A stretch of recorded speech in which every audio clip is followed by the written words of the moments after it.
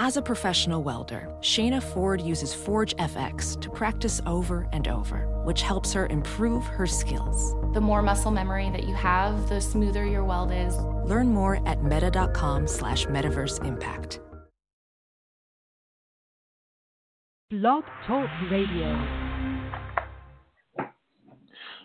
Good afternoon, and welcome to the Hoosier Huddle podcast. I'm your host, Sammy Jacobs. TJ Inman will be in shortly to break down the Ohio State-Indiana game yesterday. This is our post-game show.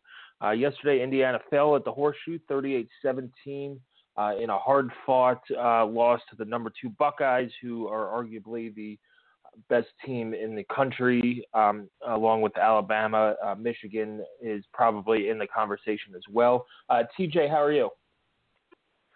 I'm doing well. Not quite the game we expected yesterday, and that you ended up feeling kind of frustrated at the end of it. Indiana had some chances to put the outcome of that one in doubt. I don't know if Ohio State fans ever felt truly threatened, but you had a chance to cut that game to 7 with under 10 minutes to play. Indiana wanted to make it a fourth quarter game, and they were able to do that, and almost had a chance to get that down to a single possession game. So you're left feeling a little bit frustrated by that, but overall encouraged by the performance. At least I was. I mean, people are allowed to make their own opinions, but I think overall you have to be encouraged by the way Indiana battled yesterday, and they gave Ohio State a real test, and I think I doubt the Ohio State coaches are feeling too great about the way their team performed yesterday, particularly on the offensive end. I think the IU defense had a lot to be proud of yesterday.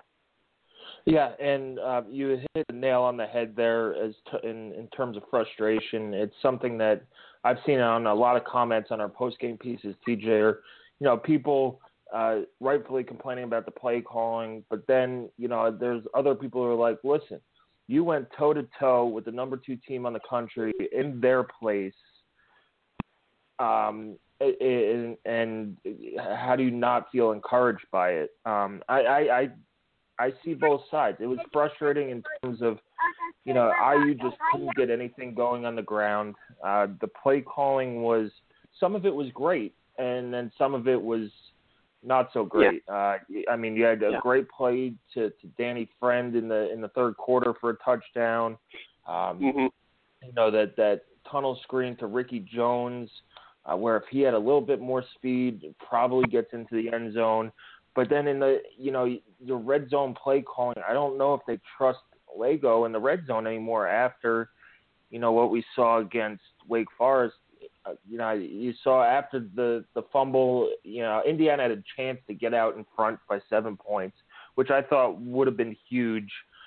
Instead of, kicking a field goal, you had a chance to get that there, that you ran 7 times. A couple of them were good runs, but Divine Redding's not the kind of back, and we've said this over and over again.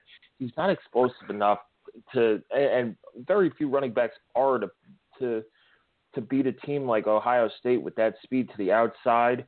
And, you're missing 2 of you're basically missing your right side of your offensive line, and you can't run it. So they ran it 7 times. I think they got 20 yards and ended up with a short field goal. But, man, punching it in there after getting the takeaway really would have, on the short field, really would have, put Ohio State in a bind a little bit. It was their first deficit since, I believe, the opening game against Bowling Green. So it's a spot that they're not used to. But otherwise, the defense played their tails off. It was great to see. Riding in the elevator from the press box with some fans from the suites and stuff, they were impressed by the IU defense. This is, they're Ohio State fans. Some of them are very reluctant to praise IU in that their defense played well. Instead, they're asking, why did we only put up 38 points on Indiana if this is Indiana? Well, Indiana's defense, realistically, it was 24. It was 24. you had 2 drives start inside the 10. I believe it was at the 6, one at the 6, and then one at the 9. The one drive shouldn't have even happened because, Big Ten refs on the fumble that should have been an incomplete pass, but they called it a fumble on the field, and apparently there was not enough evidence on replay to overturn it. Again, this is just, look, if you can't get the call right, why bother? It wastes everybody's time. It's one of the drawbacks from college football. If you cannot get the call correct, why bother having replay? Especially in a game where, that turned the game into 10-3. Indiana, they probably don't get the first down. You punt. Who knows what happens? Ohio State might kick a field goal. They might score a touchdown, or they might punt. So, but overall, I'm our goal, I think, TJ, and I think we both agreed on this, was put together a good performance. Don't embarrass yourself, and come out healthy. And I think, as gutless as that sounds a little bit, but I think that was accomplished. They got out with holding their heads high, and we saw, at least down on the field after the game, I saw Tom Allen, as soon as the clock hit 0, ran out and was slapping his players on the chest and telling them that they fought hard, hold your heads high. And Wilson said in the post-game press conference, and I asked about that, this was a game that maybe a year or two ago turns into like the Michigan State game last year, where it was close, and then they just fall apart in the last 6 minutes, and it turns into 56 or 52-26 or something like that, where it could have ended 49-17 or 52-17, and just that's an ugly score, as opposed to 38-17, and the defense played hard for 60 minutes. Yeah, the possession where that really, I thought, could have happened. Ohio State had just had probably their best drive of the day. Indiana had cut the lead down, and Ohio State had probably their best drive of the day. And at that point, I'm not entirely sure on how much time was left. But Indiana's offense went 3 and out, and Ohio State gets the ball back with decent field position. And I think in years past, you would have seen them just be able to keep pounding the ball for another, 7-play, 65-yard drive, whatever they had to go, score another touchdown within a couple minutes, and then, like you said, it falls apart. Instead, Indiana's defense forced them into a 3 and out, and I think forced them into 2 more 3 and outs right after that. So not only did they not fall apart, they really just continued to hold Ohio State's offense largely in check until Ohio State scored a touchdown late in that game, like 4 minutes left, something like that on a pass. Yeah. But the performance of the secondary, the performance of the secondary. And that was on a short field too. Right. Yep. The performance of the secondary yesterday was tremendous, and the front line gets credit for that as well, because they were able to pressure Barrett much more than I think anyone anticipated. The ESPN announcers, which take it for what you will, but I think Brock Heward is a pretty good analyst. I think he does a nice job. He prepares for it. He's not just an ex-athlete that goes out there and shows up on Saturday and talks. He prepares for it, you can tell. And he was very impressed by Indiana's defensive line, particularly Nate Hoff and Ralph Green. He said that they did a very nice job matching up physically with Ohio State's interior offensive line, and I think he's absolutely right. And then the secondary did a wonderful job. The standout for me back there was Ashawn Riggins. I thought he had a great game. He did, and it was his first career start too, as a true freshman in the Horseshoe, and he played tremendously. He only had 3 tackles, but he had that interception where he could have gotten in for 6. He just got tripped up at the 14 or so, and then he made a tremendous play I believe nearing the end of the half in the end zone where he pass breakup that Jonathan Crawford nearly picks off afterwards. A'Shawn Riggins is really good, and he started. And you know what was else good to see was Tyler Green back in the mix. People might have missed him playing, but he trotted out on the field, I think, at one point and stopped one of the deep passes. Perfect. He just had, it says he had no other stats other than the pass breakup, but he, it was good to see him back in the mix after, I don't think he's played since FIU. No, he got burned against the Panthers and hasn't seen the field since. Yeah, so I think maybe he had a good week of practice. It's good to see a guy like that bounce back and go on and go step to step. It wasn't like the ball was underthrown and, he caught up with the receiver. He was going step to step, step with that receiver and made a tremendous play.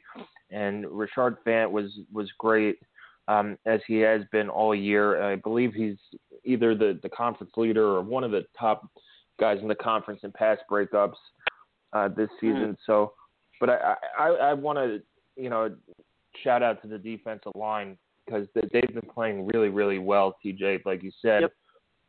And it's a unit that came into the year with low expectations as far as from outside perspective. They lost you lose guys like Darius Latham, Nick Mangieri, Zach Shaw, Darius Rayner, basically 4 starters. And you bring back Ralph Green and Robert McCray was hurt, but he came back and played yesterday and had 3 tackles. But, man, guys like Patrick Doherty, who I think I was talking to Matt Weaver yesterday, and he pointed out that, when IU went to Missouri and won, they had played like 69 or 70 guys, and the only guy to not play was Patrick Doherty. So to see him be on the field and making impact plays 2 weeks in a row against the tough Big Ten competition is huge, and that's a real testament to what Mark Hagan, the defensive line coach, and what Tom Allen has done to this defense is, they took a guy like Patrick Doherty, who is, he's a decent player, but they've made him into a guy who can make impact plays and will play, their hearts out for this staff. So, Ralph Green was good too, and you saw there was one drive, TJ, I think it was in the second quarter, where 2 consecutive sacks or tackles for a loss, where Barrett was passing and then tried to scramble. And in years past, I think that play they missed the arm tackles, and you saw Nate Hoff get the 2 TFLs. They only credited him with 1 sack, but 2 tackles for loss. But in years past, you see them jump out of those arm tackles, and it was good to see them tackle this well. And I think now you're 5 games in. It's not a fluke anymore. It's this defense is playing really well. Yep. I'll ask you a question. Do you think that Ohio State will have, because they ended up with 393 total yards? 383, I believe. 383. Okay. Do you think that they will have fewer yards than that in any game they play the rest of the regular season? Maybe against Michigan. Maybe. It's maybe and they won't have Michigan. fewer passing yards. They will not have fewer passing yards than what they had yesterday. The pass defense was a couple. Now Barrett, I'll be fair. Barrett missed a couple. He missed a couple of deep throws. It was windy yesterday, so he missed a couple of deep throws. But really, for the most part, I credit pressure from Indiana, scheme from Tom Allen and play calling there, diving up the right pressures at the right time, and then pass coverage and pressure from the defensive line. It was a very strong performance. So definitely good to see. Yeah, and go ahead. It was good to see. And speaking about the wind, and people will transition to kickoffs here in a second. That wind, I was down on the field before the game, and it was coming out of one side, and it bounced off the stands, and it was like getting hit with two different, from two different directions with the wind. So it was very tricky down there, and it was really weird feeling to feel two breezes coming at you almost at the same time. But let's get to the kicking game. I thought the turning point of the game, TJ, after IU cut it to 17-10 with I think a minute and 3 seconds left on the pass to Page, which is a beautiful throw, a beautiful route. The Ohio State returns the kick, I believe, to the 5 or 6 yard line. Paris Campbell. It was a great return, but the questions about Griffin Oaks are flying around. And this is a guy who had most of his kicks were for, or the majority of his kicks were for touchbacks. I believe it was 57% last year. This year he's around 66. But yesterday, I don't think either kicker had kickoffs for touchbacks. OSU had one. OSU had one according to the stat sheet that went for a touchback. They also had one go out of bounds. Yes. So it was a tough wind day. I think Wilson said in the post-game show that kickoff got caught in the breeze and brought back to a side where they weren't planning on covering. The trick on kickoff coverage is that your kicker has to kick it to the spot where you're going to cover and everybody's going to go get it. If the ball goes somewhere else or you shank it, you're in trouble, and you have to adjust. And, there were a couple missed tackles. There might have been a couple holding calls as well that the referees missed. But, that was just absolutely killer. Instead of being down 17-10, getting a ball back at halftime, you're back to where you started at 24-10. They ultimately made it 24-17, and then, they just couldn't get anything. That was a great drive. That was. That it was the best drive of the game. Absolutely. Yeah. Best drive of the game. They hit. 5 point was that the drive they hit Nick Westbrook down in the for 50 yards. Either way, that was a terrific drive, and it showed you the fight on this team. It was 13 plays, 89 yards. Took almost 5 minutes. For a little bit there, the game almost went into a shootout mode, as between late second quarter and mid third quarter, there were 5 touchdowns. It's on 6 drives, if you want to call Indiana's drive there at the end of the half a drive, and then it just went into defensive mode. Whether or not Ohio State got conservative, you were saying that IU got them out of their game plan. That they wanted to rush JT Barrett 15 times. He ended up with 26 rushes. And that's good to see that IU could take away something and make Ohio State do something that they didn't really want to do. Right. Yeah. 2 points from the broadcast for people that were listening to the ESPN commentators. Now, some of this could be coach speak. I understand that. Take it for what you will.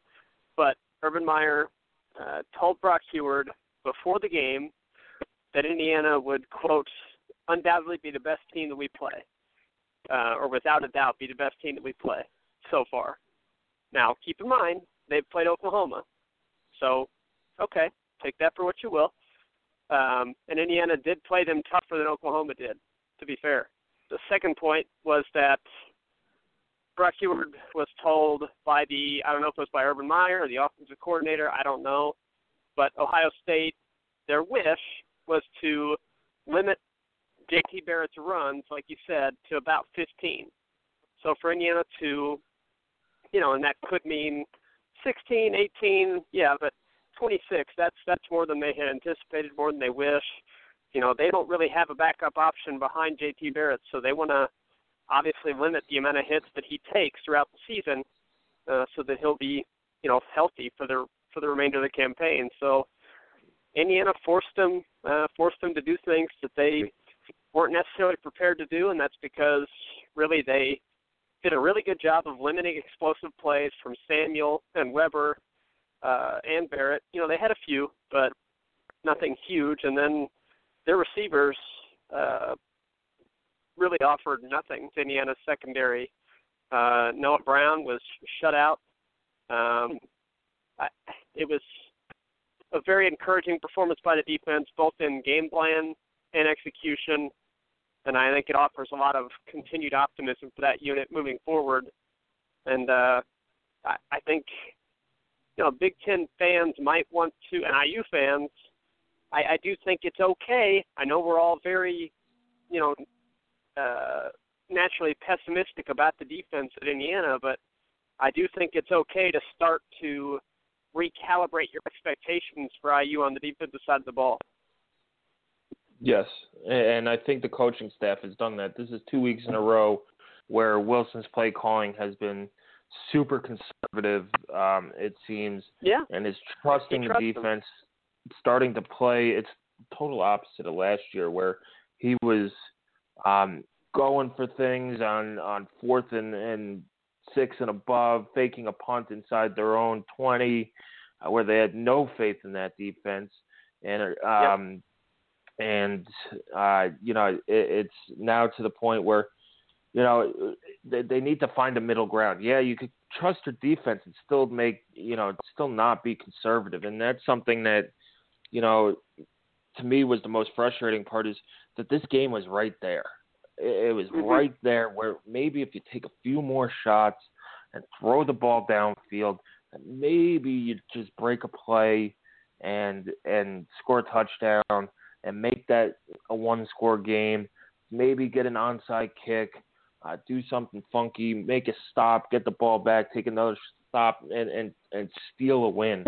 That's what I think. I think fans are frustrated about, and it's good. It's good for Indiana football to have fans that are frustrated about a loss to Ohio State, is that they care, and that's what the expectation level of this program is now, is that we want to go into these venues and beat these teams. And, that to me was the most frustrating part. It was seeing that IU had a chance to go up 7 early. They ran the ball. They had a chance to make it a one-score game after the Riggins pick. And they had the one pass play, which was just a brutal play call. I don't think that tight end wheel route was very good. A very good play call down with that little room. That's a play that needs some space to get developed. I'd like to have seen something with a slant or something underneath, maybe to Page or to find Westbrook on the other side. But, man, that's the frustrating part, is that game was right there for the taking.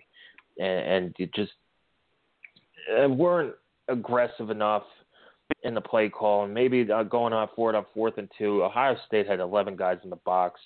That's a play where, I know you don't want to mention Xander or, other guys, but maybe having a package where you have a guy who could do play action, maybe calling it with Lego and having it, call it at the line. Here's what you see. If you see this, we're going to roll out and hit Danny Friend or one of the tight ends, or a receiver for a touchdown, or just if you think you're gonna get some push on the line up under center and sneak it. You're snapping the ball 5 yards back and trying to run 6 yards to get 1 yard, and that's not going to work against the defense against Ohio State. So there's a lot left to be desired from the play calling, but it's a good thing to be frustrated a little bit, especially against a team against Ohio State. It just means your program has bigger expectations. You could be, look, we could be Rutgers right now. And and we have that. Well, I hate to tell you I told you so, but I told you so. You did. You got that one right. Last podcast, you said that you thought Rutgers was probably worse than Purdue at this moment, and it definitely appears that they are. And yeah, that's one that suddenly a 50-50 game on the road looks like one that you really definitely should win. Now, long time between now and then, so a lot can change week to week, especially month to month when you're talking about college football. So we'll see, but that's one that you'd like to think if it were played next week, Indiana would be heavily favored. So that's a positive. I think the biggest area for concern moving forward is definitely zone offense. They were 3 for 4 in the red zone. I mean, I know it's a concern. I know they got a field goal and missed that thing, but 3 for 4 is better than they have been all season. And it is absolutely. a concern. Yeah. The play, I think improving. the play calling in the red zone is a concern, and maybe their trust in Legault throwing it in the red zone is a concern. But I mean, I was shocked to see that they were 3 for 4 in the red zone. Yeah, it is improving. That's a plus because it has gotten a lot better since the first week, and you would expect that. And I would anticipate that it would continue to improve. I think I really think that they need to give Legault a chance to throw the ball inside the 20, or utilize some different running backs inside of the 20. Maybe give Clyde Newton a chance. I don't know, but I don't think that Divine Redding power back on short yardage situations is really working all that well. Now, having Dan Feeney back, which we hope is next Saturday, having Dan Feeney back should make a difference in those situations, and for the offense in general. So that's a plus. And like you said, I think it is improving, and it must be said, Ohio State so far is the best defense in the country on short yardage rushing situations and red zone rushing situations. So, getting stuffed by them is not some shame and embarrassment, but it is something that if you are hoping to match and then raise what you accomplished last season, you can't continue to leave points on the field in tight games because it's going to continue to be tight games. Nebraska should be a close game. Northwestern on the road should be a close game. Maryland should be a close game. The rest of this month, I would say, are fairly, 50-50 toss-up games. Nebraska's going to be favored coming here, and I said I thought there was a chance they'd be top 10, and they might be, because you had Houston lose to Navy, you had Miami lose to Florida State. That's 2 top 10 teams, and then Tennessee lost to Texas A&M. I don't think they should be punished for that, but they lost to A&M, so that's 3 top 10 teams that fell. So it's possible that they sneak in there at number 10 coming to Bloomington, which I think would be a huge opportunity for the Hoosiers against a somewhat wounded Nebraska Cornhuskers team. But the rest of this month, it's going to be tight games, and you cannot leave points on the board when you have a chance to score. Yeah, exactly, and you're exactly correct on the schedule as well. This is now, and we have about a minute and a half left, but this is now a schedule when you're looking at it that this team could win 7 or 8 games. Anywhere from 6 to 7 to 8 games, and we'll see where they go. But Nebraska coming in next week could be 4 or 5. They're just now these games are all, some against tougher opponents or matchup games that could go either way. But you'd think that they could beat Rutgers, they could beat Purdue, and steal and get a win somewhere from another one of those games. But you're right, Nebraska is coming in. We'll keep you updated on their injury status. But as far as I know, I think Westerkamp, they're one of their most important wide receivers. Ethan Carter, who's a very, very good tight end, is out. And I believe you said that one of their offensive linemen was out too. And Tommy Armstrong is dealing with an ankle injury, but he probably will be back. But we'll see if he re-aggravates that in practice. If he doesn't play, that'll be a tough deal for Nebraska. Yes, because he makes that team go. and we'll see. They haven't had a great win either. Oregon's kind of a mess. Terrible. They're terrible. So I watched them against Washington. They're awful. We'll break down that game on Wednesday. TJ, thanks for joining me on a Sunday. Enjoy the NFL games today and enjoy the beautiful fall weather. Absolutely. We'll have great content in our preview pod for Nebraska on Wednesday. All right. Thanks for listening, guys. Check back at HoosierHuddle.com often this week. Don't forget that BTN Tailgate is in Bloomington this week. The show kicks off at 10:30. It goes till noon. They had some fun games and stuff. We saw it at Ohio State. It looked terrific. So stop by. There's food. There's drinks. And bring signs. So thanks for joining us on Sunday. Enjoy the NFL games, and we'll be back on Wednesday. Professional welder Shayna Ford used VR training developed by ForgeFX to hone her skills as a welder. The more time that you spend practicing it, that's what separates a good welder from a great welder. VR training can help students like Shayna repeatedly practice specific skills. Virtual reality definitely helps because the more muscle memory that you have, the smoother your weld is. Explore more stories like Shayna's at meta.com/metaverseimpact.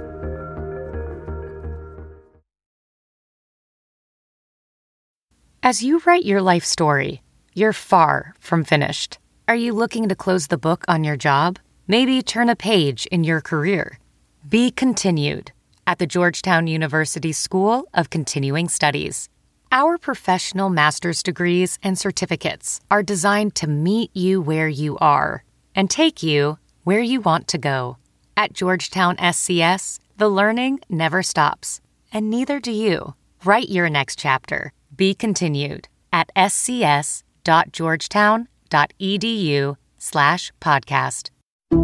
Some people just know the best rate for you is a rate based on you with Allstate, not one based on Carol. She's more focused on hitting a high note than the car in front of her.